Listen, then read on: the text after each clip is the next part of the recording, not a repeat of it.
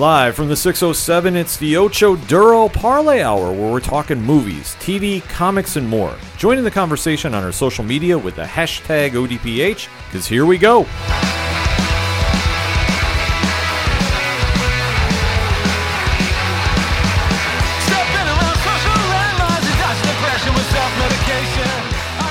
Welcome back for another edition of the ODPH podcast, better known as the Ocho Duro Parlay Hour. What is going on, ODPH Society? My name is Ken M. Joining me for this edition is the co-host. You know him. His name is Padawan J. Hello, hello, hello. Folks, we have a lot to discuss in the land of movies, TV, comics, and more, so definitely join in that conversation on social media. You can find all the links on OchoDuroParlayHour.com, and remember to use the hashtag ODPH.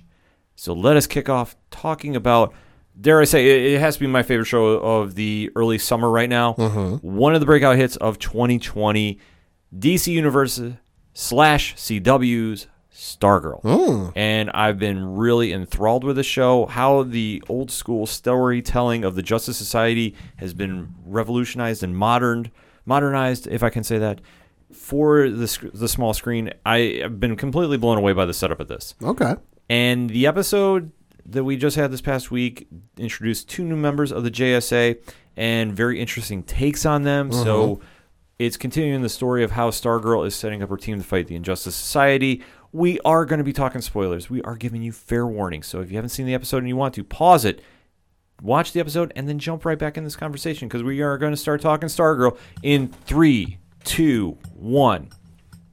One of the things this show does is they do time jumps a little bit, Pat. Okay. Now, I know you're not too familiar with this, and when they go back and forth, they're trying to explain what happened to the original JSA team and where they are now, because where this show started off was showing a battle between the Injustice Society and the Justice Society of America, where the JSA got pretty much wiped out. Right. And Starman died, and it just was a complete lopsided affair. Sure. And everybody has been kind of going, where is the JSA? Like, who survived, who didn't?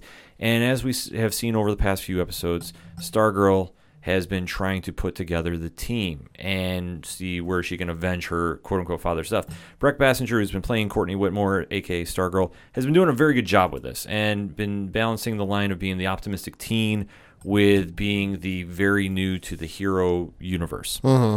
And she's been doing a great job in the role. And one thing that she's been doing is her optimism has definitely caused some very interesting reactions amongst her fellow teammates, because now she's already established Wildcat as being a new member of the team, taking a spin on the Ted Knight character, and Yvette Monreal is playing Yolanda Montez, a.k.a. Wildcat 2.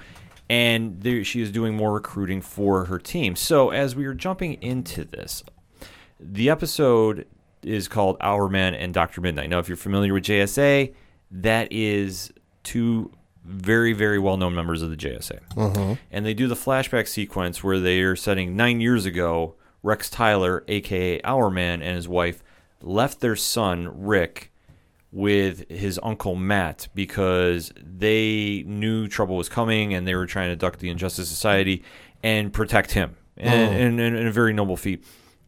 And as they are leaving him behind, they wind up driving down a road late at night, and then out of nowhere comes the one and only Solomon Grundy. Oh boy, born on a Sunday. Yep. Causing a fatal car accident, because it's staged that they ran into a tree that night and there was faulty equipment on their car, but no, it was because Grundy hit the car and forced them into a tree and unfortunately killed them. So then they fast forward 9 years later, and you see Rick, who is definitely not exactly in a great place at this stage, is trying to come to terms with everything that's been going on, per se. Like, you get kind of a taste of him dealing with his parents leaving him behind. Cameron Gilman, who's been playing Rick on the show, did a very good episode this week, I would say, because he's trying to fix his car up, and his uncle on the show is definitely not been the father figure he needed. Right. It's a very toxic relationship between those two. And you can definitely tell by how Rex is very distant from everybody else. And you see him when he comes to school, and he's very much a loner in his own right. And how he winds up getting caught up with Stargirl and Stripesy is a very interesting take because it's a simple. He's just walking home from school. He's on the outskirts of Blue Valley, and winds up bumping into my favorite character on the show, of course, and that's Pat Dugan, a.k.a. Luke Wilson, who's trying to fix his car a little bit and notices something wrong, and Rex walks by and happens to... He's very well versed amongst fixing cars. While he's there, the Hourman amulet, hourglass, however you want to officially define it, it's an hourglass, starts glowing because Courtney has taken the bag and she's trying to recruit more people to the JSA. Sure. Which it's kind of, dare I say, very naive on her part. Yeah, maybe. Because if this team of supervillains wiped out professional heroes, I would say, yeah. And she's trying to go around and recruit classmates to fight them. Yeah. This probably isn't going to go very well. Yeah, this isn't going to fly. This is like if Darkseid showed up and just absolutely demolished the Justice League, and then the Teen Titans showed up and go, "We'll fight you." Yeah, about that. Yeah, exactly. But as she's in the car, she notices that the hourglass is glowing, and she realizes, okay, there's a strong connection there. And as she's trying to track down Rex to see, okay, how did this pan out, and how did this amulet work, or she's tracking Rick down. I'm sorry, Rex is the original Hourman. She's kind of brushed off, and Rick is definitely wanting to be a loner, and definitely is very standoffish, and rightfully so, because obviously you can tell that there's problems with him and his uncle. But meanwhile, at school, though, her and Wildcat are going around, and they're almost trying to pick out members of, okay, who should we try giving this weapon to, so to speak. I don't want to say weapon, but it's just the power sources of the different characters. Right. And because one of them is a Green Lantern ring, which you do see a cool throwback later in the episode with, but you see that she has the battery, she has the different items from the JSA, and as they're walking around, they are getting followed, so to speak, by another classmate, Beth Chappell, a.k.a. Dr. Midnight 2, as it turns out to be. Angelica Washington is playing the character, and she is just a very socially awkward person, and she has been quietly following from behind because she did catch him last episode spying in on Brainwave. And so she does know that they're superheroes, but she doesn't know exactly what they're up to. Right. And she does something very... If she wasn't so socially awkward, this would be considered a very bold move, but I think this just fits to her character. She goes to Courtney's house. Oh, boy. And Barbara, her mother, played by Amy Smart, opens the door and says, "Oh, hey." And she's like, "Oh, I'm a friend of Courtney's. I'm looking for her. Is she home? Oh, she's upstairs. Okay, great." And basically walks right into her room, where she does find that the goggles of Dr. Midnight is, dare I say, out in the open, and decides to put them on. Oh, that's always a good idea. Which triggers the powers of Dr. Midnight. So she is basically getting an AI that is inside the glasses, and reveals everything that is going on, because she sees pictures and pops up with every single kind of information that's in the JSA database. So right then and there, she is inherited the role of Dr. Midnight, and it goes through a very quick origin of him, and it explains everything about Courtney as she comes in the room, and she's like, "What are you doing here?" Yeah. And she gets the whole spiel about the JSA. And in fact, when Courtney is trying to cover her tracks, the goggles have a lie detector in them. So it's just kind of a little fun episode. And I mean, that's one thing that Stargirl really captures about this, that it's such a modern retro feel to it, but it also reminds the viewers it's not taking itself so seriously. Right. Which it does make sense. I mean, not everything needs to be, very grim and very gritty. Yeah. This show is, very positive and very, like I say, it's a modern retro throwback because it doesn't take itself too seriously at times. And you can definitely tell by this, because when else are you going to have teenagers running around with the powers of the world's greatest superhero team? Yeah. Because on this earth, the JSA is. And where do they go from here? I mean, they should be getting wiped off the floor by the Injustice Society. But so far, they've been having the upper hand. And this is where Courtney and Yolanda and Beth now, who has been reluctantly made a member of the team, even though Courtney and Yolanda have very, very second thoughts about this. Because they're trying to say, okay, we can't just let everybody in. We need to really be careful who we're picking out. So they decide it is Halloween, actually, at this time period. So they decide to go to the Halloween party to go track down Rick. And, of course, whose house is it but the original Mean Girl herself, Cindy's, which is never good for anybody involved. No, not quite. So at this stage, Courtney and Beth are going through the house, and of course, Beth is still wearing the Dr. Midnight goggles. And they're searching for Rick, who they do find by himself. And they present him with the Our Man glass. And of course, it doesn't glow right away, because the first time when Courtney tried giving it to him, it didn't light up. It lighted up from a distance. Right. But this is the first time he put it on, and then he's like, well, how does this work? And of course, Beth goes, well, you got to just flip it upside down. Oh, of course. Sure enough, it kicks in, and at this point, too, Beth has all the information about Our Man and says, well, with this power, you'll have super strength for an hour. Because it's a scientific item. It's not exactly a magical weapon. Or, I don't want to say weapon. I shouldn't say that. But you think this is an item that is powerful, but it's not exactly based on where you would look at Dr. Fate's helmet, so to speak. So at this point, he decides to test it out, and of course, you see him get super strong, and he decides to crush a keg. So he decides, well, let me go walk away. At this point, he does not have any point to join the team, but he's taking this power and walking through town. And he does happen to see his uncle harassing a waitress in a diner.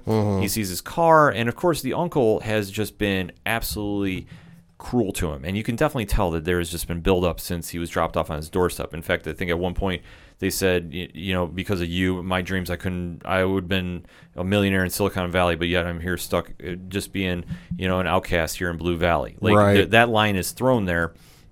And it's very, very interesting to see. I mean, Adam Alaris, who is playing Matt Harris, that's Our Man's uncle. Okay.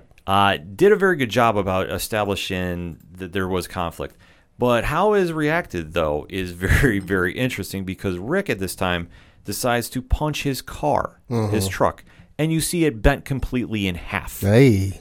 So at this stage, Rick is still venting and he's going away, and the rest of the team is dressed in costume now and decides to confront him, and they're really trying to recruit him and saying, you can have this rage and you can have this anger, but channel it the right way. And of course, Courtney is still convinced that her dad is Starman, and she's saying, my parents were killed, or my dad was killed by the JSA, so was yours. And I said, you can vent your rage and help us defeat them.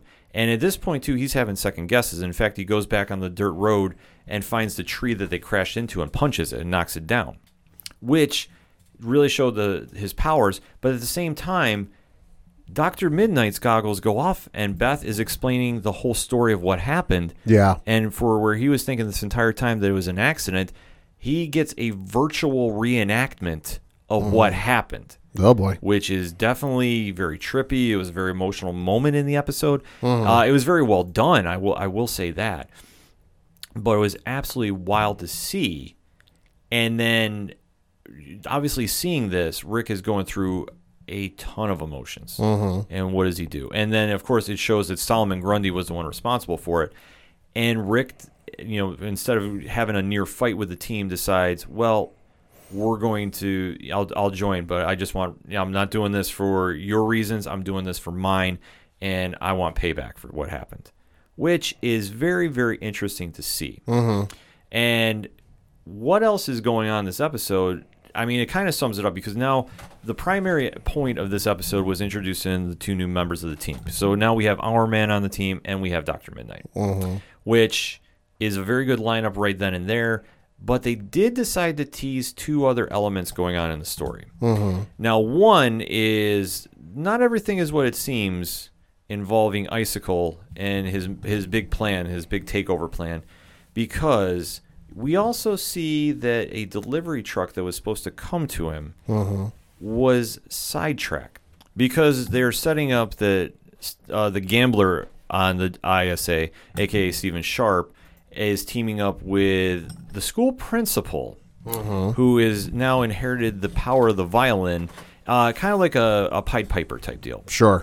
And I'm blanking on her exact code name in the show, but they wind up hijacking Icicle's delivery and killing the delivery drivers to take the components of what he was planning on. So now they're almost setting up like a back and forth civil war, so to speak, between the ISA, because obviously with what Icicle did to the Wizard, I think is having more of a ramification than he realizes from a few episodes ago when he killed the Wizard. This is going to be an interesting subplot that's going on, because you would think that with Icicle back in tow, he will definitely be setting the tempo for the Injustice Society, and everybody should be falling in line. But when the Gambler and company don't, it's going to be a really, really interesting other factor to go on, which I think can only help the show too. Because I mean, for as straightforward as it is as a superhero show, to have a little elements where it goes, a little off the the normal path, I think is only going to help. So I'm very excited to see where that winds up. And they are teasing about other members of the Injustice Society come through too, which I'm very excited to see. But that was not the big takeaway, Pat. Okay. The big takeaway, as I kind of alluded to earlier, is in Courtney's room, Pat is walking around and he's looking for Courtney to find out what's going on. Because as soon as he saw the truck was bent in half, he immediately knew she was involved some way, somehow. Right. As he goes into her room looking for her, what is glowing out of the closet? Green Lantern ring? Green Lantern power battery. Ooh. And that's where they go fade to black. It's a good tease. It's a good tease. Like I said, this episode was very, very strong in developing why you care about Hourman. And you see that not everybody in Blue Valley has this perfect life. And he's been considered such an outcast, and especially for how he has been dealing with his parents' death and, the upbringing since, because I believe they dated it 9 years after. Right. Is really showing that this character is going to be not exactly so happy to be a superhero, but he's doing it for his own reasons. So is anybody ever happy to be a superhero? DC, Marvel, Image. Well, no, okay. Let me say this. Sometimes they are, sometimes they're not. I mean, sometimes fate just happens to you. It depends on your origin of the story. I think the only instance that I can think of where a hero somebody was excited to be a superhero was Shazam, and that's because he had the mind of a 10-year-old. That could be one. I'm trying to think of there's a lot of the sidekicks that get inspired too that have gone through the lineage of comics. That's a really good question. I think I'll throw that out to the Odie Page Society. Who is a hero that is super happy to be a superhero? Batman. Just kidding. Yeah, not exactly on that one, my friend. But to see where this team is growing, and especially somebody that's happy to be a superhero, is Dr. Midnight for being considered so socially awkward. And it just really goes to show, how well Angelica Washington played the character, because obviously she has that optimism that you want to see in a superhero. Obviously with everything that Yvette Monreal has been portraying as Yolanda, as aka Wildcat, her history is, she's gone through a lot in her character. Courtney has definitely been delving in, being flipped upside down from moving from California to Blue Valley. But you really haven't seen anybody that's just been really just a happy-go-lucky person. And the only thing that you know about Beth right now is she's very socially awkward. But that's not a deterrent. That just means she's, a very happy person, but it just doesn't come across that way sometimes. That it really resonates and then connects with other people. But this is where she can grow with the show, because it seemed like she was so happy that she had friends now, and that she's really connected with people. Even though I will say the only drawback for this episode is it definitely had almost a flip of the coin Mean Girls vibe. Sure. Because when Courtney and Yolanda notice that Beth is following them, they're not exactly so warm and welcoming. Okay. And it reminded me a lot of Cindy's character. So I was like, you guys realize you're doing the same thing that she's doing?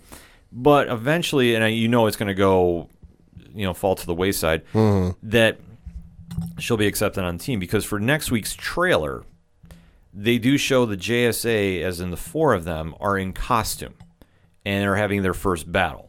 And it doesn't look like everything goes according to plan, which should make sense. It should not just be everybody clicks together and magic happens. But it's going to be an interesting story when it all portrays out. And like I say, I really love how the show has been. I really love how they're setting things up. And where they're going with it, I think they're doing enough of a slow burn that you're getting invested in each character. And I think that's the smart thing to do. Because now we do know that there's 2 more episodes slated. And I think they have a couple more coming because I want to say there was 11 episodes lined up. Sure. I don't know if they're going to do a mid-season break on CW. I think DC Universe is going to run straight through. Right. If I'm not mistaken. They have not said anything about taking any time off. I know for CW, though, that's the only thing I'm not sure about because as I've been trying to read ahead a little bit to find out, I do know that there's only about, like I said, 2 more episodes. We definitely know when. And then, like I say, I don't know if they're taking a break in July and going to come back, which I don't think they should. I think they should go straight through right now. Because they usually air on Wednesday nights on CW. On Tuesday nights on CW. Oh, okay. Just looking. I can see them because I'm looking at IMDb. Mm-hmm. They've got an episode listed for the 22nd and then an episode listed for the 30th of June. And then after that, it's 8, 9, 10, 11, 12, 13, all with just 2020, no dates on them. I would imagine that just looking at a calendar here, they've got an episode for the 30th, which is the week of the 4th of July. Mm-hmm. I would imagine they take the following week off just because 4th of July and whatnot, and then possibly come back the week after that. That would make sense, and I think that'd be a smart play. But because I think a lot of shows that are on in the summer that aren't the game show type format like to do that where.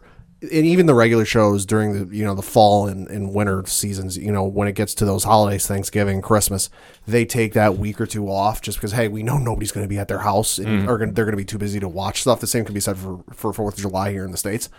I imagine they'll take that week off and then come back the following week. Well, it would make sense too. Like I say, I just worry that if they take such a break right now that they would lose momentum, even though you can watch the show on the DC Universe streaming service. Because, that's where I've been watching mine. I've not been watching live on Tuesdays. Mm-hmm. But I'm also very curious to see how they're going to do that. Because I can't imagine the streaming service taking a break. I can't. But if they decide to take a break on CW, I'm hoping it's just for a week. Right. And then they come back and finish out strong. Because obviously we know the rest of the DC Universe lineup on CW, a.k.a. Flash, Legends of Tomorrow, Black Lightning, Batwoman, Supergirl, are not due back until January. Yeah. So to have that big of a void right there on the CW, I think without Stargirl on there, it would be a little more tough. Mm-hmm. But I think they've been very smart about this. I think how the show has been connecting with fans. Mm-hmm. I know I talk with Dre on Twitter all the time. Shout out to Dre. We go back and forth about how great the show is, and I have to fully recommend it. I was really not sure when the show got announced, and I think you can go through back episodes. I was very skeptical of this. Right. It has come off to be such a welcome surprise that I'm watching, seriously, I have this marked down every week to watch it.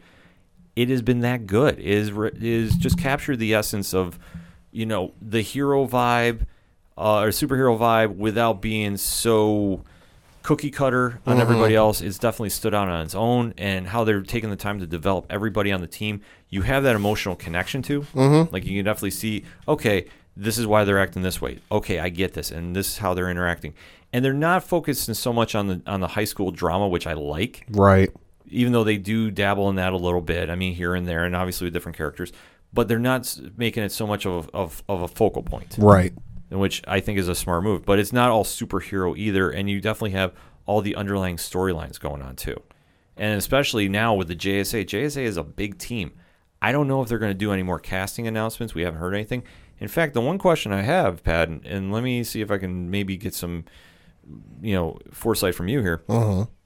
When do you think they should be announcing for a renewal? Well, if the show's doing well, they'll do it almost immediately because we've seen that in the past with other shows where, and none immediately come to mind, but I know, we've talked about it on the show in the past where I think they do it for Mandalorian where season 1 wasn't even out yet. And they were like, oh yeah, we're greenlit for season 2. Mm-hmm. You'll see instances like that. I would imagine, maybe a couple days after the series ends, maybe like a day or two after the season ends for this season. Not terribly long because I feel like and I know this from experience, especially with Lost in Space. Lost in Space season 1, it was like 3 or 4 days after the episodes dropped that they were like, oh, hey, we're doing season 2. Mm-hmm. It was many, many weeks, if not a month or a couple of months after season 2 dropped that they're like, oh yeah, hey, we're doing season 3. So the longer they wait, I think the more nervous fans are going to get. So I think if they're gung-ho on doing it, they really want to do it, they're really amped up for it, they're not going to wait long. I hope not. I really hope they give it a quick renewal. I mean, the show has been so good. I think it definitely deserves a second season. And especially for DC Universe, too. I mean, we have to remember that's where the show is first and foremost. It's on CW to give a signal boost to it, but it's a very welcomed one, I would say. Right. And I know with DC Universe, they usually are very quick to do renewals for certain shows. Like Titans had a quick one. Titans, I think, was greenlit for season 2 before season 1 came out. Right. And I know that they are doing season 3. After that, we haven't heard anything. Doom Patrol took a lot longer, but obviously with them moving to HBO Max, and I'm assuming it's still going to be on DC Universe too. I would imagine. Yeah, we did cover that. That is going to stay there too, because I know there was a lot of questions even lately now. As far as I've heard, they are staying on both. That for their other shows to be renewed, I mean, this is definitely a win-win for them, so I can't see why they don't.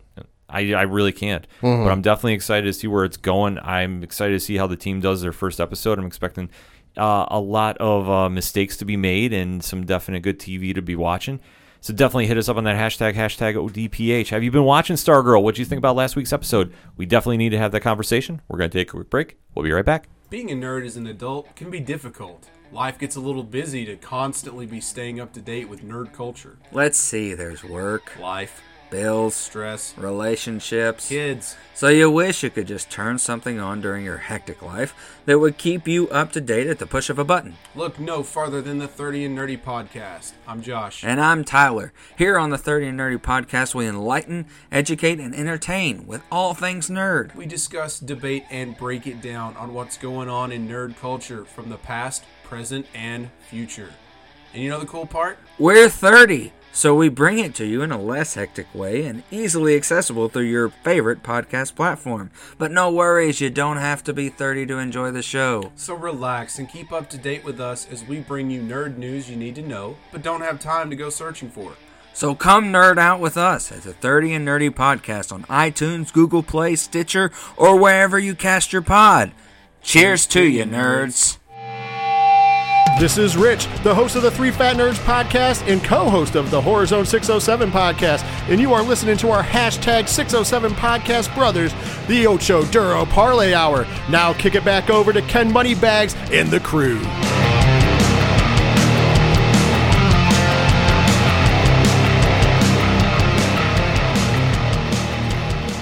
Coming back for segment number 2 on this edition of the ODPH podcast, and let us talk some Agents of S.H.I.E.L.D. Dem agents. Pad, what are you thinking of the season thus far? Enjoying it. Like I've said in previous episodes, enjoying the connections, excited to see even more. Crossing my fingers, we get a connection to the snap or whatever, the bump or whatever the hell they're calling it these days. I want to see some, it's the final season. The connections to the MCU at large in the seasons past, have we said, not so great. Final season, go out with a bang, have a real great connection to the MCU and go out on top, but I'm enjoying it. I definitely am too. I mean, it's kind of taken a little while for me to really get hooked in, but I'm definitely, I've been rewatching a couple episodes just to really see if I missed anything. And really, I mean, obviously we've been covering the show since it came back on the podcast here. I really want to make sure I'm finding every single detail because with S.H.I.E.L.D., I'm expecting a lot of Easter eggs to be revealed by the end of the season. Oh, yeah. So that being said, we are going to be recapping the 3rd episode of Season 7. So if you haven't watched this past week's Agents of S.H.I.E.L.D., pause the episode, watch it, and then join right back in on this conversation because we are going to start talking spoilers in 3, 2, 1. Pad, what did you think? Thought it was a fun episode. Enjoyed the fun of having Simmons run around impersonating Peggy Carter. Thought that was funny. Thought it was great to see the old character, we'll get to that in a minute, return from Peggy Carter and all that. Love the Area 51 joke, whatever that was at the start of the episode. That was funny. That was definitely funny because where this episode picks up is the agents have now left 1931 and they are traveling to stop the Chronicoms from doing their master plan of taking over the world and rewriting the timeline. I mean, there's so many elements going on with this right now, and it definitely, if I'm not mistaken, they don't control where they go. They just kind of go. Yeah, they're just kind of floating in space here and just kind of trying to basically not have a real game plan, but they're definitely trying to make the best of a bad situation. Yeah. Because obviously things have been very, very bumpy since they traveled in 1931. Yeah. the team is getting used to Coulson being an LMD. And May- him just being alive. And yeah, him being alive and now dealing with May coming back and from the dead and how that has been. And that's been definitely a interesting time period to say the least. Mm-hmm. And now they've let Enoch back into the past as well. So they're Yeah. down a team member.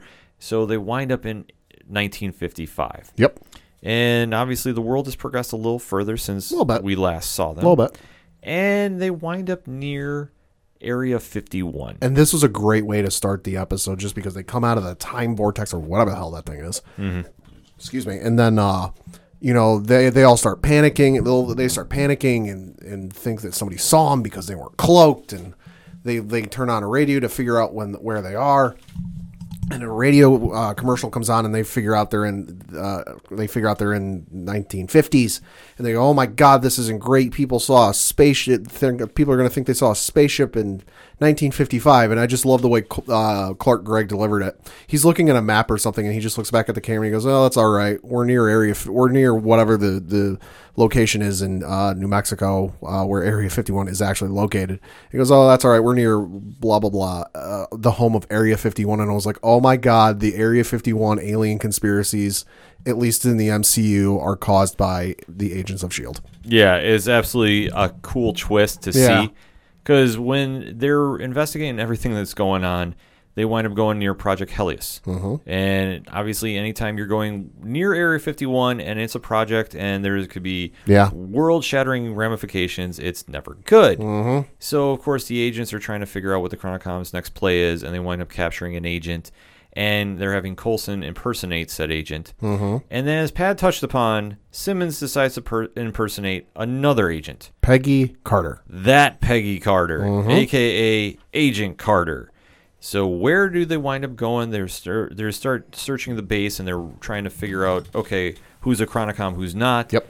And then they wind up running into an old friend of Peggy Carter's, Yep. one Daniel Souza. Yeah. And when they run into him, well, obviously he realizes That's not Peggy. that's not the real Peggy Carter. And he does a good job of realizing it's not Peggy, and then just like, all right, I'll go along with this and figure out what the hell you're doing here. Because in a lot of instances, it'd be like, and almost to me, you're not Peggy. Yeah, how they played it off was very, very well. I have to give them that.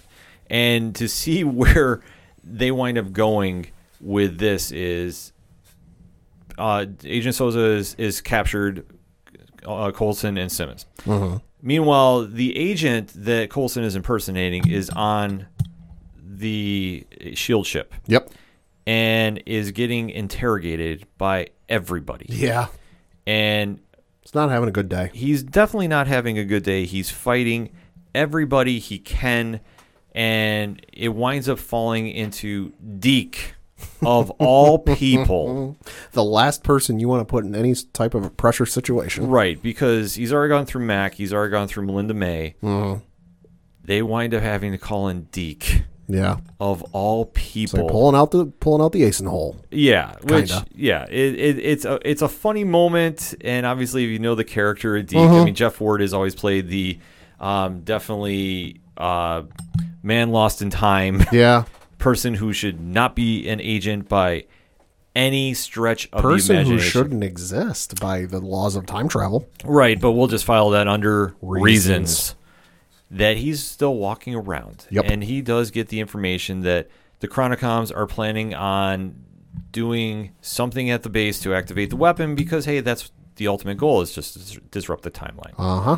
Meanwhile, Daisy decides to go undercover and go confront Agent Souza. Because her methods always worked well in the past two Yes. episodes. Which I have to say, Enver Kojay, who plays Daniel Souza, did a phenomenal job just falling right back into place. Yeah. And for everything that you remember about Agent Carter and how he stood out Yeah. as just his own character, just really brought a lot of that to this role again, and really brought it to this episode, which I thought really helped this episode. Yeah, no, absolutely. I mean, he did a fantastic job. At, I don't have the number in front of me, but it's been a couple of years since Agent Carter was on television, so it's been at least a year or more since he's played that role, and it's not exactly like we've seen him pop up in a Marvel movie or something. So for him to just fall so seamlessly back into that role is a testament to his acting ability. Yeah, because I mean, at the end of the day, Sousa is the ultimate good guy, and he definitely wants to help save the world.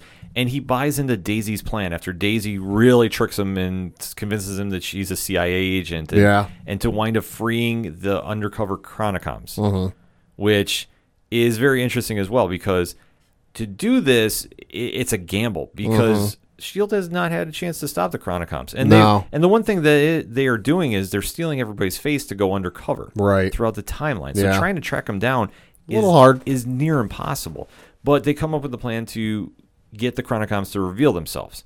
And once they do this is when the episode really picks up, because Daisy winds up finding Coulson and Simmons and freeing them and then trapping Sousa, which really, the guy has been doing nothing but help you guys out. I understand. And even though Coulson was like, hey, I'm a big fan.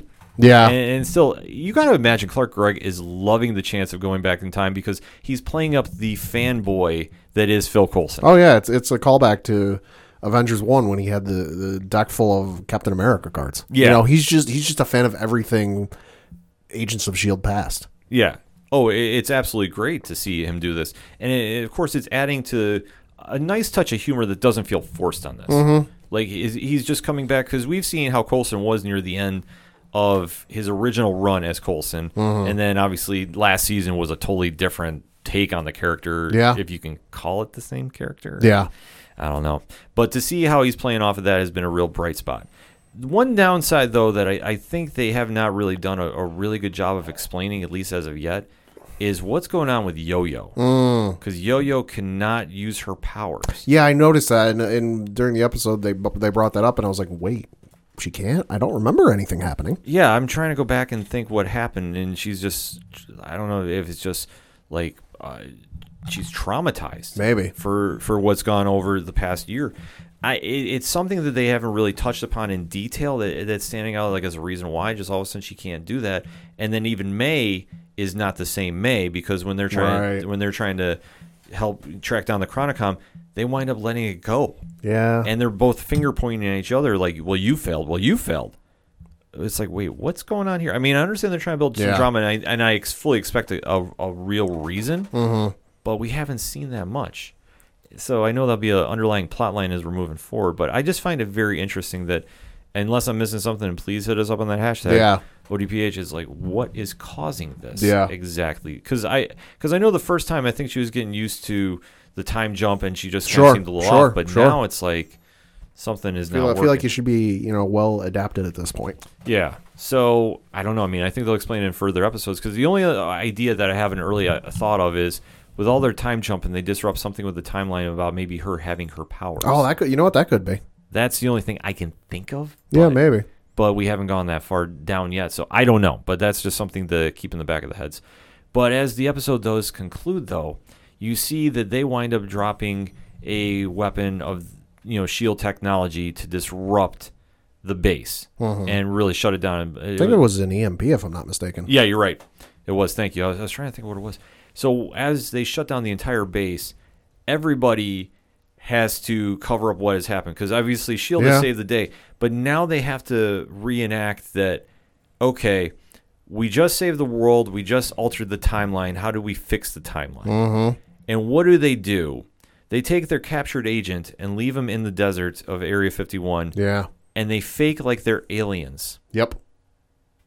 Just to preserve the mysterious, Area 51. legend of Area 51. All alien we're seeing over Area 51 in the 50. Yeah. Yeah, I'm trying to think like how else can you say it, but it's just the legend of Area 51, and they go out of their way to cover their tracks. And we should say Area 51 is a real thing. Don't try and go near it. You will be arrested. Yeah. This is not like it's not a joke. It is a real thing. I've been out to this state, years and years ago. And when you go into the state, it does say home of Area 51, but do not go there. You will be arrested. Don't try and find it. They will see you coming. So it and of course it's been the legend in the so the story for years that aliens were seen over Area 51. So just to have that play off of it and then further it that this is where it started it was a fun plot line. Yeah, it definitely was. I was really happy that they kind of gave the little nod this episode, because at the end of the day, S.H.I.E.L.D. is trying to have some fun on their way out. Yeah. And I think they're doing the right ways about doing it, because the humor that's inserted is a well-played balance. I mean, like I said, Clark Gregg is completely running with being a reborn Coulson, and it just seems like he's a happier Coulson than when he was in charge of S.H.I.E.L.D. And you can definitely tell that. Like, he has that Avengers movie vibe to his character. Yeah, definitely. Which stands out, and I think that's great, because that's what won fans over. And it's not to say this portrayal of Phil Coulson has been bad, because it hasn't. No, God, no. It's gone through different progressions, but to see the reset literally has been a great sign to see. And like I say, the only thing that I'm really kind of puzzled is the drama they're doing with Ming-Na Wen's Melinda May, because I know that she's getting used to being brought back from the dead, and I get that. But Natalia Cordova's Buckley's Yo-Yo character, I'm just real puzzled about why the power, she suddenly doesn't have it. And that's one thing that like I said, I don't remember them saying anything. I don't remember, and I'm trying to backtrack to think of okay, I think that something happened last year, and I don't know if she's still been traumatized from the events of last season to the point that she is free to use her powers. Because I mean, obviously having the robotic arms be reattached, because obviously what happened in season 5 is a different story. But I'm very puzzled by why is the reset. So we'll definitely have to have some more conversation about that. But overall, though, definitely really liked the episode, and definitely it has a fun vibe. Where they're teasing this upcoming episode, though, it seems like they're going almost a little Sin City, a little noir, a little pulp. It's going to be a fun episode, but they're teasing the death of Daniel Souza. Yeah. Which I'm very happy we see Kojak back for another episode. I'm not sure where they're going with it, but I know that they're doing a lot of time jumping. I'm okay with them trying to make something happen. So, that being said, it's like S.H.I.E.L.D. has been slowly building momentum up. We still got a long ways to go. I don't believe we're going to have a mid-season break. At least we shouldn't. No. If we have a mid-season break after they came back just for the summer, I'm going to be very, very angry. I don't think there will be. Like I said, in the last segment with Stargirl, there might be a pause for a week just because of 4th of July. But they'll pick back up right the week after. Yeah, I could see that happening too. But since 4th of July is on Saturday, I don't know. It's going to be, obviously there's going to be a lot of different factors going on. But the only thing we know for certain is S.H.I.E.L.D. is going to go finish strong, as they wrap up season 7. Yeah. I fully think they are. Absolutely. I don't see them missing the mark on that.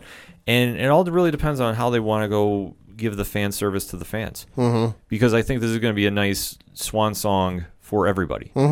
Because obviously we know they're not coming back after season 7. We don't know anything is going to happen with the Secret Warriors project that's been teased for Disney Plus.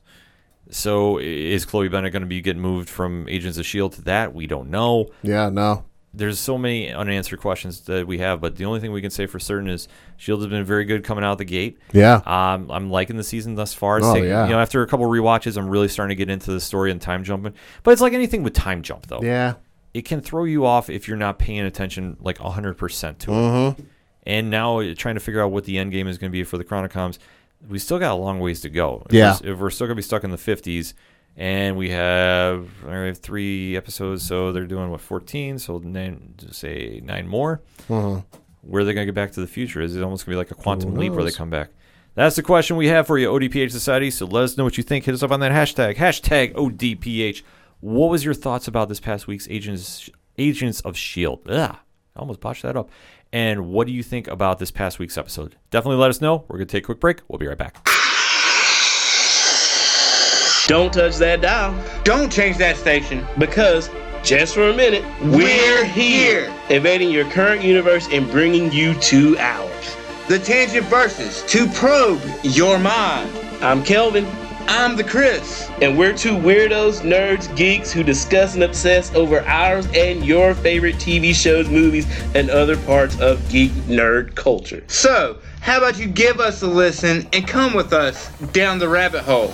Take the red pill and see how dark and twisted things may or may not get. Available on all major podcast providers. We now return you to your regularly scheduled podcast. Good night.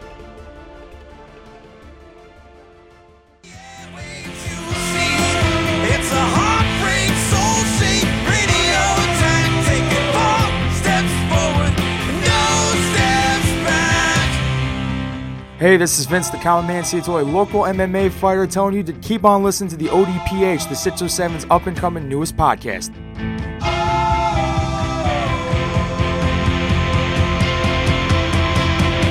We knew right where we'd be, floating on the airwaves, you see. It's a heartbreak, soul-shake radio attack, taking 4 steps forward and no steps back. We knew right where we'd be. Coming back for the third segment on this edition of the ODPH podcast, and we are talking PlayStation.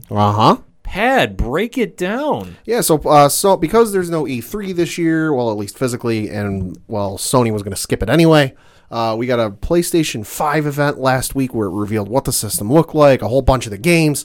No price point yet. I realized there was a price leaked on Amazon that was like $700. That is a lie. There is no way in God's greener they will do that. Okay, I remember seeing something about that. I just wasn't sure what. Because if I remember right, the PlayStation 3 was like $599 or something, and it absolutely killed it. Like, it didn't do well sales-wise just because of the price point. And even one of the folks over at Xbox, when asked about it, said there's no way they're going to price the system at that price. Well, so when your competition is saying it ain't going to happen, it ain't going to happen. Yeah. In all likelihood, the $699 price tag was just a placeholder. You see that a lot with listings online. I know I've seen it a similar thing on GameStop before, where you go you check out new games, see what's coming out soon, and you'll see something that's been announced, but they don't have a date for it yet. Mm-hmm. So it'll say, for example, like with this year, it would say, like, I know one of the games they announced doesn't have a year yet, doesn't have a release date yet. So I'm sure if you would go to the GameStop website right now and look for it, it might say December 31st, 2020. Which, not the actual release date, but they need to put something there. So right. That's in all likelihood what it was. Won't go through the full list of games they announced because, they're not exactly all huge titles and nobody really cares about some of them. But here are some of the games that we did know were already coming out, just so to clear anything up. Mm-hmm. We already knew that Assassin's Creed Valhalla was coming out for PlayStation 5. That's coming out in holiday this year. Battlefield 6 was another one we already knew. Destiny 2 we already knew. Dying Light 2, Fortnite, because duh. We already knew that was coming. Let's see. Madden NFL 21, because duh. I know they showed it during the broadcast, but NBA 2K21, because duh. We knew that was coming out. Looking at some other ones, Rainbow Six Siege, because, well, that is making the folks over at Ubisoft a lot of money. Mm-hmm. So duh. Looking at that, let's see, Lord of the Rings Gollum. We talked about that a couple of months ago. That one obviously knew was already coming out for that. So those are some of the games we already knew that were coming out for it. So why don't we get into some of the games that were announced, some of the big ones.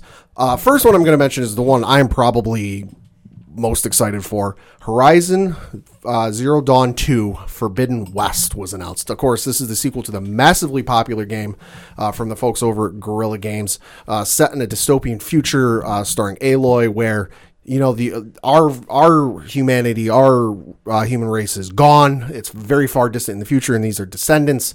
Very great game. If you have a PlayStation 4, highly recommend you pick it up and play it. It is amazing. One of the exciting things that was announced with this is they're targeting, there was no release date given during the broadcast, but one of the folks over at Guerrilla Games did tease that they're aiming for a 2021 release date and virtually no loading screens. Really? That's one of the benefits of the PlayStation 5, I guess, that I remember seeing one of those videos you're not supposed to see for the public that was being showed off at like a Sony event for the studios and the heads for the games, companies, that they were showing, because at the time it was right after Spider-Man PS4 had come out, and they were showing the load times between Spider-Man on the PS4 and Spider-Man on the PS5. It was hilariously quick, like milliseconds.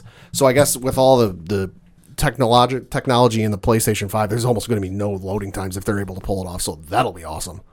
One of the other ones that surprised the absolute hell out of everyone was a new game from Insomniac Studios, Marvel's Spider-Man Miles Morales. Blown away by this. Yeah, so I was too. Of course, spoiler alert for anyone who hasn't played Spider-Man PS4, because you should. Miles Morales is in the game, and he does get bitten by a spider, and he does, by the end of the game, develop powers, and you are training. You don't have any missions training him, but it's in the story, and it's said that he's training him. So I figured something would be coming in the sequel that, because Lord knows it's sold well enough that they're going to do a sequel. Mm-hmm. But I figured something would come from that. And lo and behold, no, they've been working on a full-fledged game now. This isn't a sequel to the original game. It's kind of a standalone. It's its own thing. If anyone has played the Uncharted games, it's kind of like I'm blanking on the name of it, but there was a game that came out recently that was a kind of a standalone, its own thing. It didn't connect to the main games. Okay. So it's sort of like that. So that was very surprising.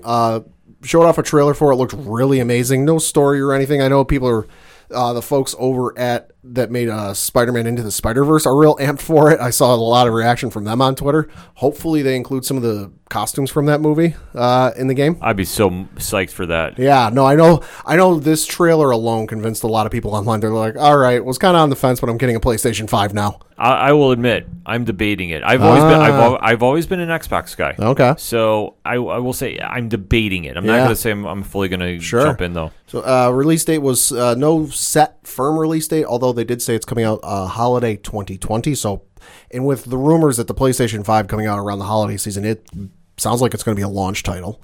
One that came out of left field entirely was a new Resident Evil game. Now, I know the last couple of years they've been doing the remakes or remasters or whatever the hell you want to call it. Mm-hmm. No, something else entirely differently. It's called Resident Evil 8 Village Revealed. Village, so not really the biggest Resident Evil guy, although I know a lot of people were surprised there are werewolves in this one. So not only are you going to have to fight zombies, you're going to have to fight werewolves. Because, good Lord. Yeah, because you need more things to fight. Yeah, so that was nuts. If you're into the driving games, they did announce Gran Turismo 7. Not the biggest, Gran Turismo fan. I tried Gran Turismo 3, like, back in the day. Wasn't the biggest fan. Visually, it looked awesome. And I will say it's nuts. There's a goddamn fuel gauge in this game. Really? Yeah, so I was watching this, and I was like, oh, wow, the graphics look really cool. And just because it's me, I was looking at the heads-up display and all the different things. Sure. And one of the first things I noticed was they had these things for, like, the wear on your tires and how your tires are doing, because that's a thing with racing. Yeah. And then I noticed, I'm like, oh, my God, this thing has a fuel gauge. You're going to have to worry about your fuel, which is absolutely nuts. No release date was given for that. Moving on from there, the other game I am super excited for, and holy shit, Insomniacs have been a busy bunch of people. A new Ratchet & Clank game is coming, titled Ratchet & Clank Rift Apart. Showed off some gameplay from this. Looked absolutely stunning. And all the thing they noted with all this, all of the gameplay footage and all the trailers and all this was captured from the PlayStation 5 engine, so it looked nuts. Yeah. And one of the big surprises with this was they revealed the big thing with the Ratchet & Clank games is the main character Ratchet. I'm showing Ken here. He's that character right there. Okay. Voiced by the great James Arnold Taylor, who I've had the pleasure of meeting. Great guy. He's the only one of his race. That something mysterious happened and they're all gone. He's the only one of his race. Lo and behold, we get into this trailer and there's another character of the same race. So he's not the only one. Interesting. Yeah, so that's going to be real interesting. No release date given on that. So, definitely something interesting to check out, and I know I will be all over that one.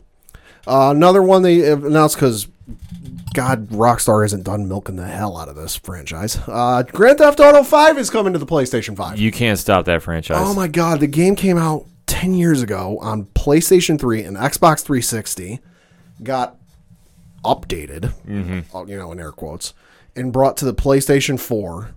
And now they're bringing it to the PlayStation 5. And it was announced that GTA Online, which is the big moneymaker for the folks over at Rockstar. Yeah. If the numbers I've read are to be believed, they make a lot of money off GTA Online. Oh, I can only imagine. GTA Online will be given free to all PS5 owners when it launches in 2021. Additionally, if you own GTA 5 and play GTA Online on the PlayStation 4, owners will get $1 million in GTA 5 game cash for each month up to the release. So if you sign on today, you should get $1 million within 72 hours or something like that. So for every month up to the release, you get $1 million. And let's face it, unless you buy online credit cards in that game, it's a little hard to come by money in that game. Yeah, I would definitely say so. Yeah. So another game that was announced, of course, it's a little bit fun. It's real creative. They announced a Sackboy: A Big Adventure course from the Little Big Planet series. So that should be something very interesting. And I'll say this, it's kind of in the same vein of like the Super Mario Maker games or any one of those games where like you can make something and show it off to the world. The people in that get really nuts. I remember at one point when I was playing, I want to say it was the first one on PlayStation 3. Somebody had created a level because you could put piano keys in there and it could play a specific note. Somebody had done it where you drove on like a motorcycle bike or something, and it played Linkin Park's "Bleed It Out." Okay. It was absolutely nuts. So I can't imagine with the power and everything that they're going to be able to pull off with this one, what it'll be able to show. Another one that was revealed is Hitman 3. Another Hitman, okay. Yeah, Hitman 3 coming in 2021, coming in January, so that was definitely something interesting. Another one that was a new title that nobody really knew anything about and looks very interesting, coming over from the folks at Square Enix and Luminous, called Project Athia. Trailer said it's designed exclusively for the PlayStation 5. Not really sure what's going on because it's a new title, it's a new IP, but there was no release date given, and it was confirmed to be a PlayStation 5 exclusive. So, if Square Enix can't go wrong, just God help them if they can hit a release date on time. Yeah, well, that's why I say we're all kind of holding some breath on that one. Yep, and then one of the last ones I felt worth mentioning, of course, was the mega popular indie game Octodad, which if you don't know what that is, YouTube that, because Lord, that's a trip. Came out a couple years ago, and the creators have now come out with a new game called Bugs Snacks, BUGSNAX. Okay. I was messaging my brother who was watching it at the same time I was. We thought we were on something when it happened. I highly, even if you're not a video game person or a PlayStation person, find the trailer. It is the weirdest trip you will ever take. It's weird, but then I know my brother was like, "This is just weird." I'm like, "Listen, it's from the people who let you play as an octopus as a father. It's weird. It's them. Just take it for what it is." Mm-hmm. So that's kind of the main things that jumped out. They showed off the controller and a headset and some other stuff. It was fun. It was cool. Definitely, I feel like they put a lot of pressure on Xbox to kind of come out and deliver. They're having a Wild West staring contest for a release. Or not a release date, price point, which I know a lot of people are looking for, but we'll get it eventually. Well, it's going to be something between those two companies. I mean, it always is, though. When they usually come around the same time with new systems. Yep. So it's very interesting to watch. I'm not as big of a gamer as you are, right? But to see how they're prepping everything up, and for what I can tell, it's like, what really stands out you think is stronger for PlayStation than Xbox, the new systems? I would say the exclusives, because that was the big thing with the PlayStation 4 was the exclusives, because one of the mistakes Xbox made was they tried to make it an entertainment console. And that was what I remember very distinctly. They had a reveal thing, and they didn't talk about games so much as, you can sit there and you can watch Netflix, and you can watch this, and you can do all this entertainment stuff. And people were like, okay, that's great and all, but I want to play it for the games. Right. And PlayStation came out and they're like, yeah, here's just all the games we're going to put out with it. And it was like dead on arrival in terms of sales. So that I feel like that's one of the big things that, PlayStation puts out better than Xbox, at least, is the exclusives and the first party stuff. I'd say the other thing, everyone always argues the graphics between the two, which to me is what it is. Graphics are nice. I always find it's fun looking back at, there was the post the other day I saw, Tom Brady in his very first Madden game. Yeah. What he looks like now. That to me is more fun than arguing PC versus Xbox versus PlayStation. But I know that console wars really aren't a thing anymore, and I know some people are still gung-ho about it, but my kind of thought is always, listen, you enjoy games, play what you want to play. If you're an Xbox guy, enjoy it. If you're a PlayStation guy, enjoy it. Absolutely. If you're a PC guy, enjoy it. It's a good time. There's a lot of great games coming out. You look at where games started, and especially back in the days of, the Atari with Pong and Asteroids, and just where things are at now. Oh, it's light years difference, but that's the same thing goes with technology when it upgrades, and now we live in a VR world, and that's a thing, and just to see where it all starts.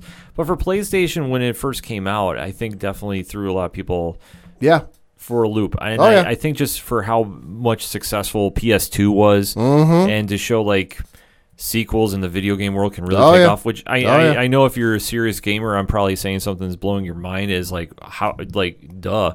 But for me, like I say, I'm not the biggest video game person, but to see how these sequels are and how they become big events. And especially when this was announced, the PS5 was getting a news conference. people are losing their minds and going absolutely bananas trying to find out every little detail. Oh, yeah. And it's wild to see that video games have that much of a reaction, but it isn't because it's now become such a big part of pop culture. Yeah, it really has. And I really think that, and I know this is a point that some people made online, that maybe movie studios should take a leaf from the video game studios, where you think about it, and especially with like E3, where the great years where Nintendo would announce all their stuff, and Xbox would announce their stuff, and PlayStation would announce their stuff, and just how amped people would get. Can you imagine if like a Warner Brothers or even a Disney or even, Universal just had an hour panel where they brought out, Vin Diesel talking about Fast and Furious 10 and showed off, oh, hey, we just finished filming this awesome scene last week. Hey, we're going to give you a first look at it. Just how amped up people would be for the movies, even more so than they are now.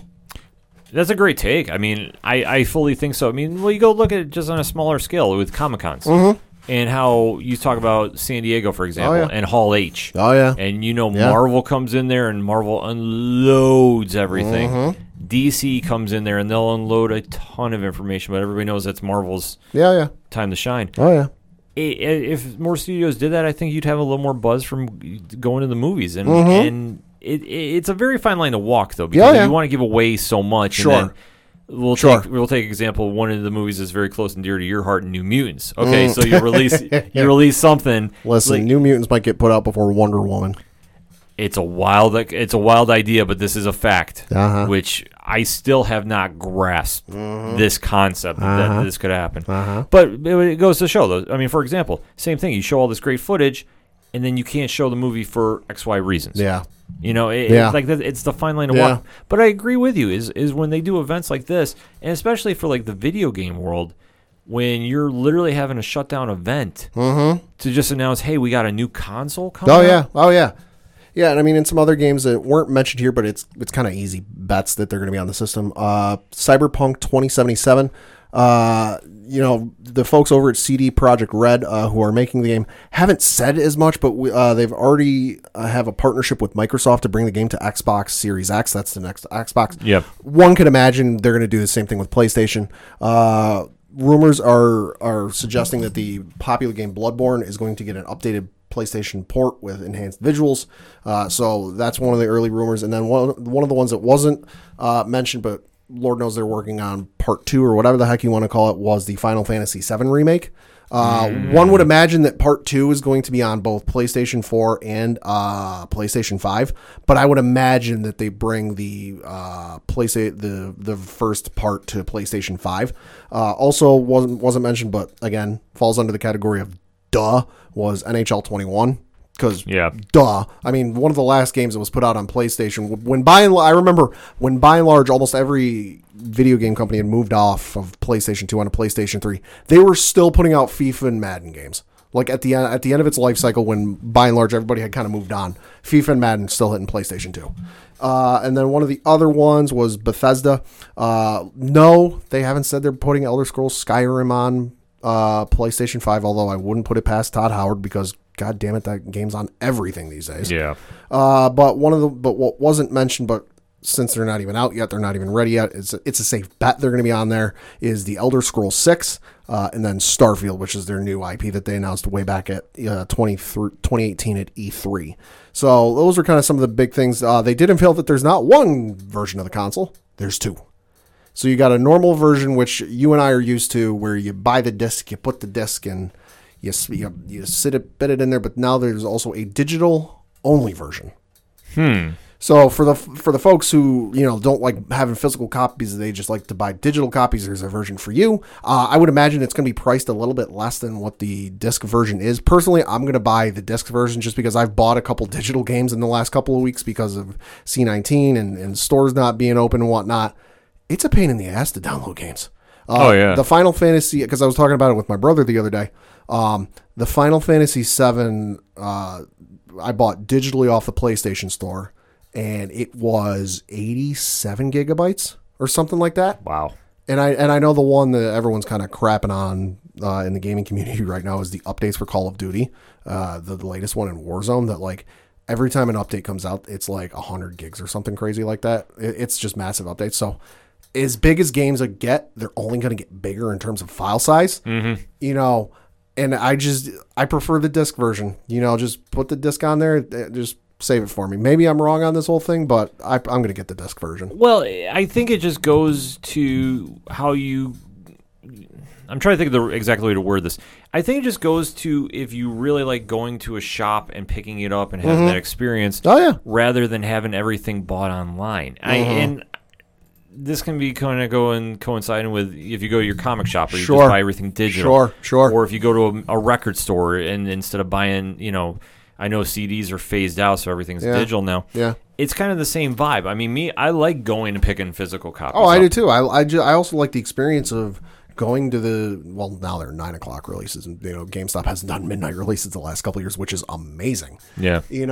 I like going to those 9 o'clock releases and just, especially when I skipped the Monday Night Raw to go pick up Kingdom Hearts 3 and just standing there swapping stories with people and what we were expecting and what we were excited for and what we hoped would be in the game. You can't, replicate that buying it digitally. Don't get me wrong, buying digitally is nice. It was very absolutely. It was very nice to spend some money and buy it and get, Final Fantasy VII Remake digitally and not have to worry about running to like 8 or 9 different stores hoping they'd have it. When they got it digitally, I know they're going to have it. I'm not going to have any issues. Don't get me wrong, it's nice, but I do like the physical copy. And I also like, stacking them up and looking at all the games I got. Yeah, no, there's something to be said about it. And like I say, I'm too much of a traditionalist. Like I like going out to places, talking with people, and getting, you just get the temp of the room. You read the room, and you can definitely have that fan moment. Oh, yeah. I mean, if everything just goes digital, which, I mean, one day it will. Oh, yeah. Let's be honest. One day it's going to happen. Yeah. But until then, if you want to go do a physical copy, sure. Yeah. I mean, if it's easier for you to do digital, sure. I mean, I'm not picking one side or another. Right. But like I say, for me, I will always try getting the physical copy. Oh, rather. yeah. I mean, that's just something about the video games. I mean, for me, it just makes a lot more sense. Oh, yeah. And then, like I say, but until they decide to make it just all digital, and then what do you do then? Mm-hmm. I mean, the other reason I like to go physical is just because my internet connection isn't the greatest. And the example I know I can give is, one, downloading Final Fantasy VII Remake was a pain in the arse. Yeah. The other one was for one of the PlayStation Plus free games, I want to say it was 2 months ago now, maybe, was BioShock Collection, where it was the first 2 BioShock games, the HD remaster.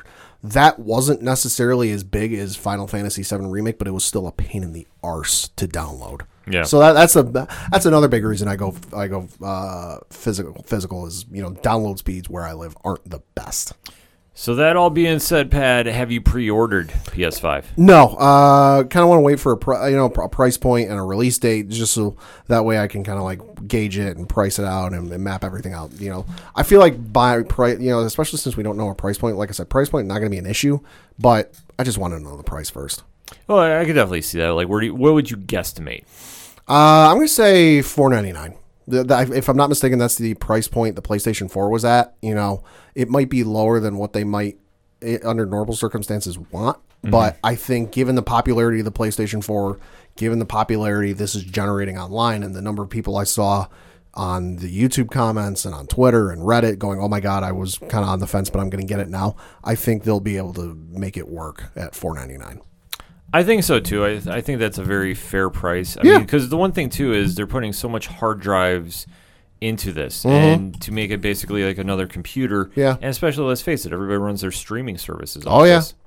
I mean, unless you have a smart TV. Unless you're HBO Max and you're not on Roku or the Amazon Fire Stick. Yeah, but just saying. That's a whole other ball. Well, and I know people are kind of making fun of the way it looks, and I'll admit some of them were funny.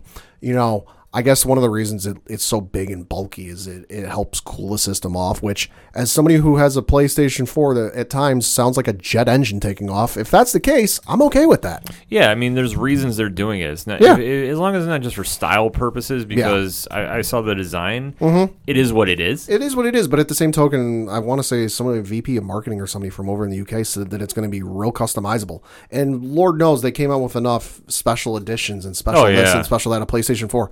They'll do the same thing for the 5. They'll do the same thing for the 5, and it just goes to show that, I mean, the interest is there, the hype is there. Is it going to live up to it? I think so. I'd say so. I'd say so too. I mean, same thing with Xbox. It's a great time to get back into video games if you've been out of the loop for a little bit, and if not, this is just the next piece of technology that we're going to have to take a fully investment in. But I think for the vibes I'm getting from everybody from PS5, they're very happy with what they've heard. Oh, I am. And it can only matter when it comes out because, I mean, it'll be a day to save on the calendar. We'll definitely be reviewing it on here. Yeah. As long as they don't come up with the Kingdom Hearts special edition, then we won't see you again for a while. Well, we'll get to that next segment. All right, so let us have that conversation. We'll get a quick break in before we talk about that. So definitely hit us up on that hashtag ODPH. What is your thoughts about PS5? Are you excited? Are you not? Are you skipping it? Are you getting in line to get your copy? We want to know. We're going to take a quick break. We'll be right back. Hi, this is Jimmy Gazdick from Crimson Brethren and Floodlands, and you're listening to ODPH.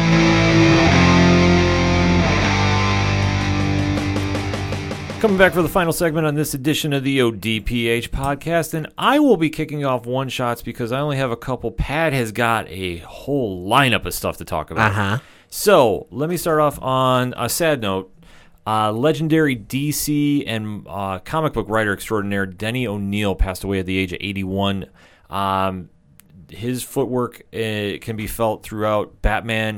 Definitely when him and Neil Adams teamed up, they really took the character from where it was in the 60s and the Batman show and really defined it to where it's been heavily influenced now. Like, you can definitely tell their work has definitely influences, the Scott Snyder run and the Tynion run, and just how Denny O'Neil had his legacy just really tied in with Batman, and just the establishment that, he was an editor at one point too, through a lot of the storylines such as Nightfall. Just a great writer too. I mean, especially his work with Green Lantern and Green Arrow too. Right. Definitely a comic legend. I know he did some work with Marvel, but like I say, I always associate him with DC. Right. And just his run. So definitely condolences to his family, friends, and fans around the world. Yeah. Very sad loss for that. And talking about DC, there was a little note that came across the wire that, Pat, I definitely want to pick your brain about. Okay. Obviously, we are living in the C-19 era. There's cons that have been canceled left and right. San Diego Comic-Con is just going to be going online, as they've announced. Is that correct? I know Star Wars Celebration got canceled the other day. Correct. Locally, RoverCon is going all online as well. Oh, okay. We have not heard anything about New York Comic-Con. I know we get hit a lot about that. As soon as we know, we will be posting it as well, because we're fingers crossed everything will be good to go, or whatever they're going to do for that. But like I say, I don't know what they're doing there.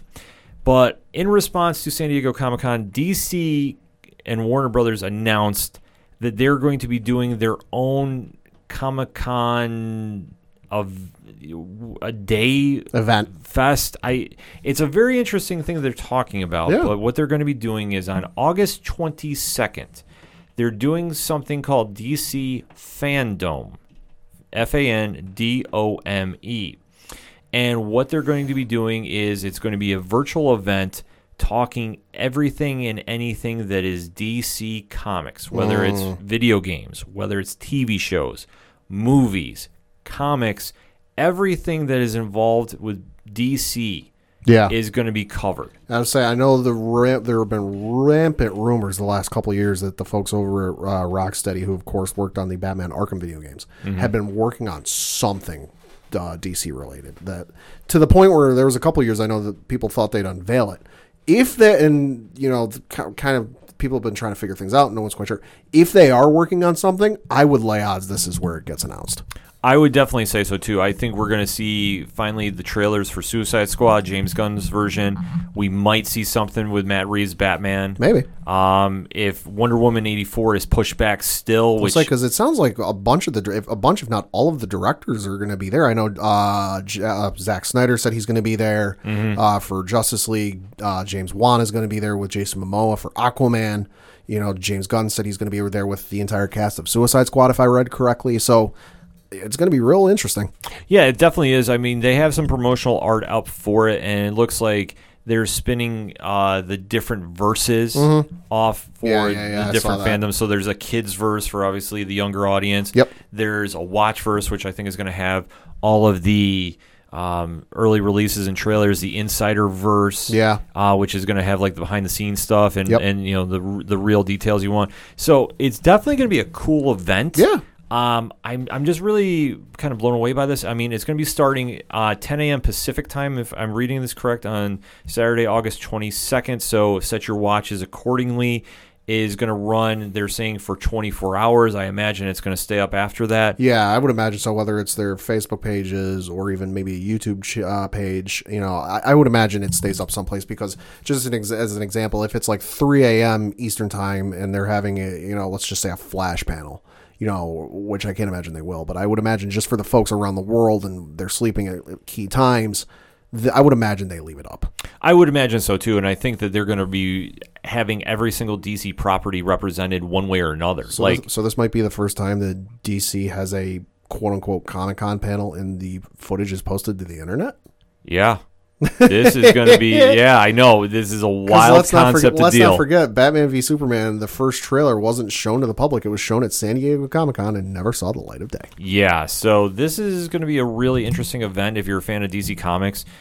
This is going to be something to mark down, and anything that is going to be news broke is going to be on here. So I imagine we're going to be doing something big for that when this comes out. And obviously we'll have some more details as it comes along. But I think for DC to do this, it's an interesting take. Yeah. Obviously, not being a part of San Diego Comic-Con is part of like their digital version. Yeah. As it stands right now, that they're going to be doing their own thing. Right. Is really...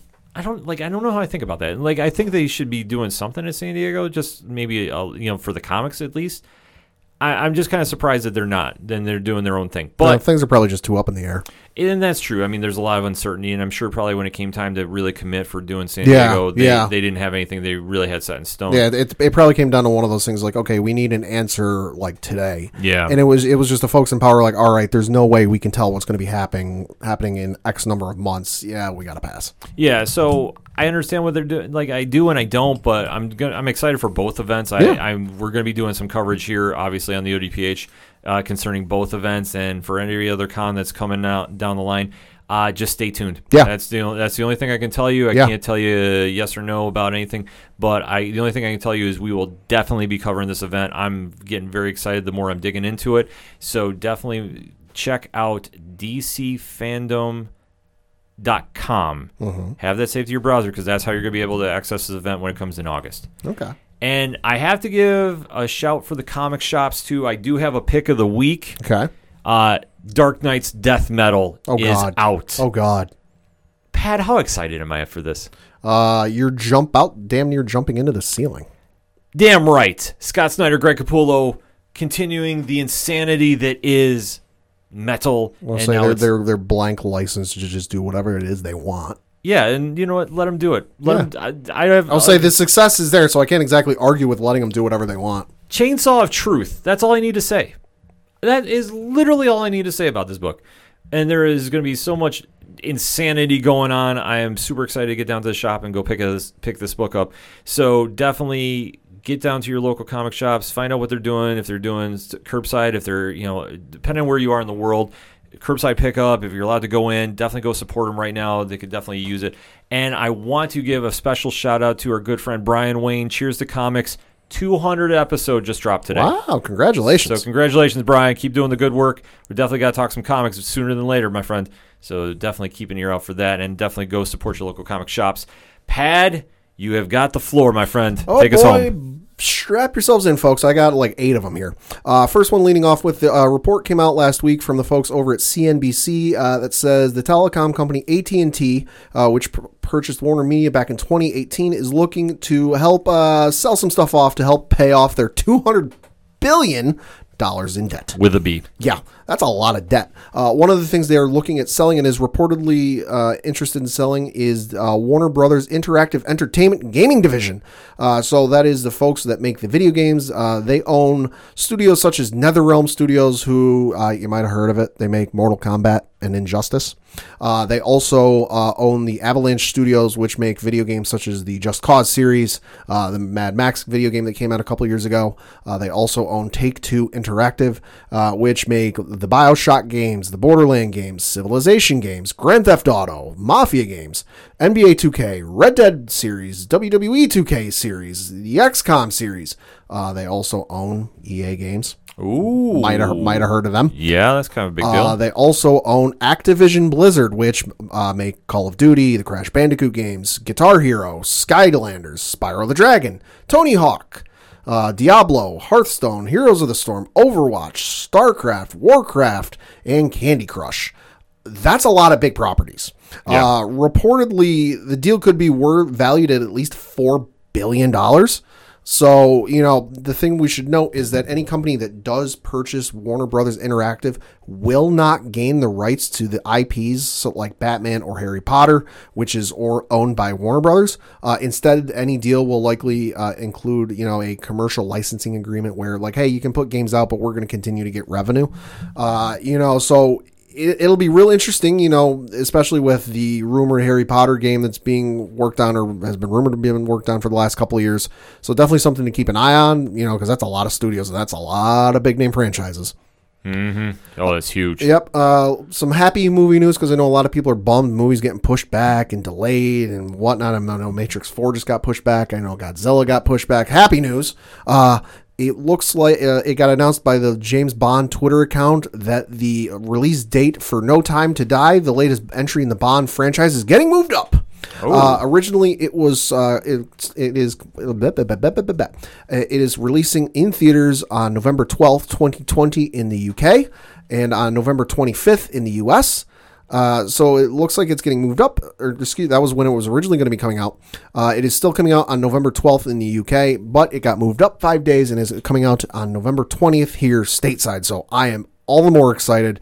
Don't got to wait 5 extra days. Still coming out my birthday month. Cannot wait. Yeah, it's absolutely wild too, and kind of touch upon it as well. It was just announced Regal Cinemas going to be reopening July 10th. Yeah, I got the notification from the app on my phone. Yeah, so it definitely is great to see the movie theaters are going to start slowly reopening. Obviously, with everything going on. Yep. And to get some movies moved up, I know you got to be so excited about that. Oh yeah, no, I'm super excited. I especially hope that, kind of with a lull in movies coming out because everything got pushed back, they re-released some of the older ones. I know I read an article today somewhere, I forget where, it might have been over in Europe. There's a theater chain that's re-releasing the 4K, that's releasing the 4K version of Inception. Yep. And then Empire Strikes Back, which, please do that over here. I would love to see both of those films on the big screen again. I know. Yeah, that's what I was hearing. Inception is going to be re-released before Tenet comes out. Yeah. So, yeah, we'll definitely have to make an appearance for that one. Yeah, no, definitely.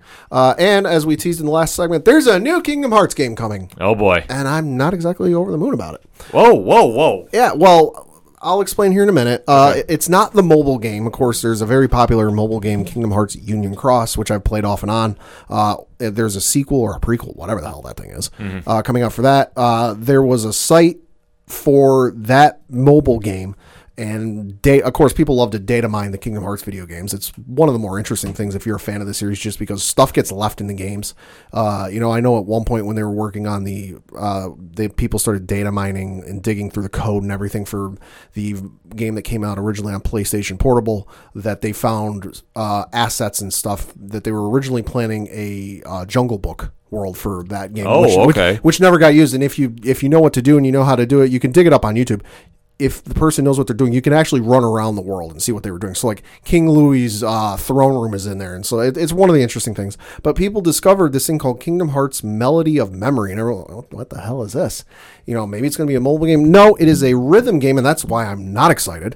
Coming to the Nintendo Switch, PlayStation 4, and Xbox One later this year. I am not excited because I'm having flashbacks and memories of any rhythm game in Kingdom Hearts. And it's not fun. And I do not enjoy the hell out of it, so I might be skipping this one. We'll see. Wow. Okay, well that makes sense now, because when you saying skip Kingdom Hearts, I'm like, am I sitting across from a Chronicom? No. I mean, anyone who's played Kingdom Hearts 2 and knows the joy that is the Little Mermaid world, where it's all rhythm and music, it's not fun. I don't enjoy it. So I'll wait, because I'm looking at screenshots here. It doesn't look the worst. I'll have to see some gameplay and make a judgment call from there. But at least right now, maybe not. All right, so you're still safe to be on the show. Yeah. Yeah. Also really announced last week a new video game for Star Wars from the folks over at EA. The game is called Star Wars Squadrons. It is a first-person space dogfighting game set after the events of Return of the Jedi, coming to PlayStation 4, Xbox One, and PC via Origin, Steam, and the Epic Game Stores. It will be released on October 2nd for $39.99 US dollars. It is developed by Motive Studios, and it'll include a single-player story and multiplayer modes with cross-play support across all systems, and can be played in VR for the PlayStation 4 and PC. So definitely something very interesting to see. You know, it looked very good, and from what I'm reading, kind of the rumors going on, it is kind of an homage and kind of calls back to the old Star Wars games, X-Wing and TIE Fighter. Okay. From way back in the day. So if it's like those, all for it. You know, sign me up. That sounds so cool. No, it looks awesome, and I know there was somebody online yesterday. I unfortunately didn't catch who they were. They said that based off the rumors they were hearing, any fans of Clone Wars are going to be paying close attention to the game. So hi, that's me. Yeah, no, this looks awesome. I mean, first-person fighter game. Mm-hmm. Can't go wrong. Yeah, you can't go wrong with that. Cannot go wrong. Also, some exciting news, at least for me. One of the executive producers over for The Witcher, of course, show I love greatly. And like I said when I reviewed it, one of the biggest complaints I had was it time jumped all over the place. But having finished the first book in the series that season was based off of, that book is all short stories. So I understand why they were time jumping. One of the producers said that we will see all of the characters exist on the same timeline. So that was coming from the showrunner Lauren Schmidt Hisrich. It's confirmed that season 2 will drop the show's controversial multi-timeline format in favor of a linear story, though it will still feature flashbacks and flash forwards. So that's definitely something exciting. I know for me it was confusing as all hell because they were time jumping over like a couple hundred years. But again, having read the book it's based off of, the book is a collection of short stories. So it's all over the place, and there's not one cohesive story. You know, there's characters that definitely pop up from story to story, and you go, oh, hey, it's that person, but understandable, so can't wait for that. Got some more exciting television news. Ewan McGregor confirmed the other day that the Obi-Wan Kenobi series will use the same visual effects technology that The Mandalorian used. Good. So I know those visuals were amazing. And they asked, Ewan was asked about it, and he said, quote, I think I'm going to enjoy it much more. The prequels were all blue screen and green screen, and it was hard to imagine. But nowadays, I think things have moved on so much, and I think a lot of what you see is going to be what we see on the set. I don't know if you've seen the behind the scenes of the Mandalorian series, but they employ that incredible screen. It's pretty amazing. It makes you feel like you're in the place. It's going to feel realer for us as actors, and I think we'll be using some of that technology on our show, close quote. That I have watched the behind the scenes stuff for the Mandalorian. Highly recommend you do if you've seen the show. It's awesome to check out. So if they're employing that visual effects, all friggin' for it. Cannot wait for that. Yeah, I can't wait to see this show actually come about. I mean, The Mandalorian set the bar so high. Oh, yeah. That every show has to hit it. Yeah. And for the Star Wars fan base, I can imagine anything less will not be accepted. Nope. Moving on, interesting thing, if you're a Fortnite fan, the trailer for the new season of Fortnite dropped. It's titled Splashdown. Checked it out. Aquaman was riding a goldfish. Yeah. That was a little confusing. I have no idea what was going on in that trailer. Neither do I. I don't play Fortnite, but I saw a thing of, I know people do. It's very popular and very exciting. Not my cup of tea, but hey, to each their own. So, but like I said, saw Aquaman on a goldfish, so might feature in that in some way. That could be something to check out. Well, that's not the first time they've had a comic character appear in there. I mean, I think Deadpool did. Thanos did. Thanos did. You could play as Thanos, and they made him too strong initially, and they had to lower his stats a little bit. Right. So, I mean, I know that was kind of a little crazy with that. But that's Thanos. He runs through people. Yeah, exactly. But seeing Aquaman ride on a goldfish, I mean, my man. Yeah. What can you say from that? Yeah. Last one is KFC's expanding into a new location. No, not your local neighborhood down the road. The very popular Nintendo video game Animal Crossing. Oh my God, really? So this one caught my eye because I was just like, wait, really? The news was revealed in a post on the Philippines KFC Facebook account where I'm showing Ken the picture.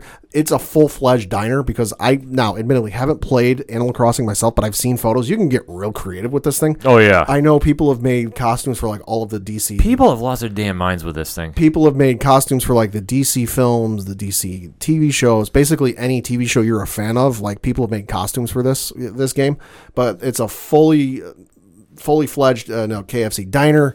And you can even run into Colonel Sanders there. It's absolutely bonkers. According to the site Ungeek, the promotion arrives thanks to a collaboration between KFC and an advertising firm, and the island will even have an inaccessible area where Colonel Sanders stores his 7 secret 11 herbs and spices. According to the Facebook post, KFC Philippines will be opening the KFC-themed island to the public if you manage to get in, because I guess I was asking a friend about this.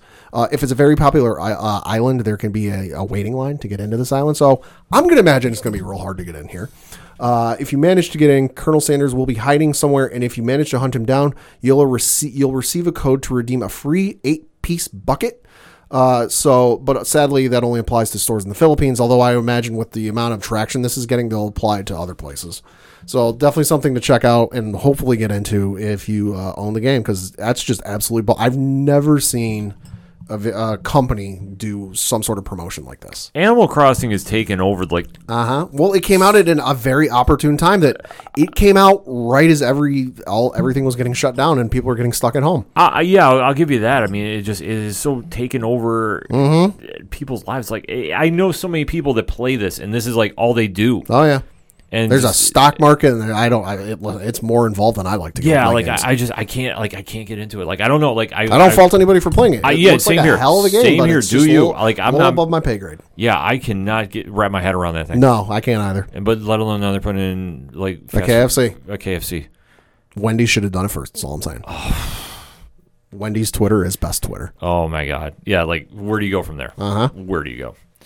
That being said, the music you heard at the beginning of the show is that of Shout at the Robots, but we are going to throw it back to the original theme of the ODPH Entertainment Edition. That's right. We're going back to 1111 by Crimson Brethren for this closing song on the way out the door today. Where do you find out about that? Simple. Head on over to OchoDuroParlayHour.com. 3 years strong and counting. You can find out everything going on with the ODPH. You can find out about the great bands that we have on the show. So shout out to, of course, Crimson Brethren, who is now Floodlands. Shout out to Fair City Fire. Shout out the Robots, of course. Shout out to Second Suitor, Yard Party, Tom Jolo, who both will be coming on the show sometime very soon in the near future. We're working details out. They'll be on. Obviously, shout out to Walking Distance and, of course, the Path Daddy himself, Mike Pathy. So many great bands have come through and allowed us to play their music on the show. We can't say thank you enough. And you can find out about all of them on the music section at OchoDuroParlayHour.com. You can also check out the ODPH directory, where we have friends of the show, such as Johnny Moose and Excite Wrestling, who are doing drive-in wrestling, perhaps, Pat? Ooh. So we'll definitely have to stay a little tuned for that. And, of course, shout out to Tom from Off the Cuff Gaming, who is planning some big things over on the channel. He's still doing the Final Fantasy VII Remake. Oh. He still has apologized yet again for Ratchet & Clank and what he said on live stream for the Cure, Pat. Pat is not accepting that, Tom. You got to talk to him about Power this. Rangers sucks. Wow. Yeah, I went there. Wow. Look at the anger you have caused, Tom. You'll definitely have to make sure to settle that on the live stream. So definitely check out his YouTube channel. Almost at 150 subscribers. So cool. Keep it going. And you can check out all the great pod groups that we are in and their Pod Chaser list. So, of course, shout out to Pod Nation. Shout out to the Legion of Independent Podcast. Hey, I didn't screw it up this time. Hey. Shout out to Alternate Reality Radio. Shout out to the Apocalypse community. And, of course, shout out to Hashtag 607 Podcast. So many great pods that we are friends with and have grown with over the past 3 years.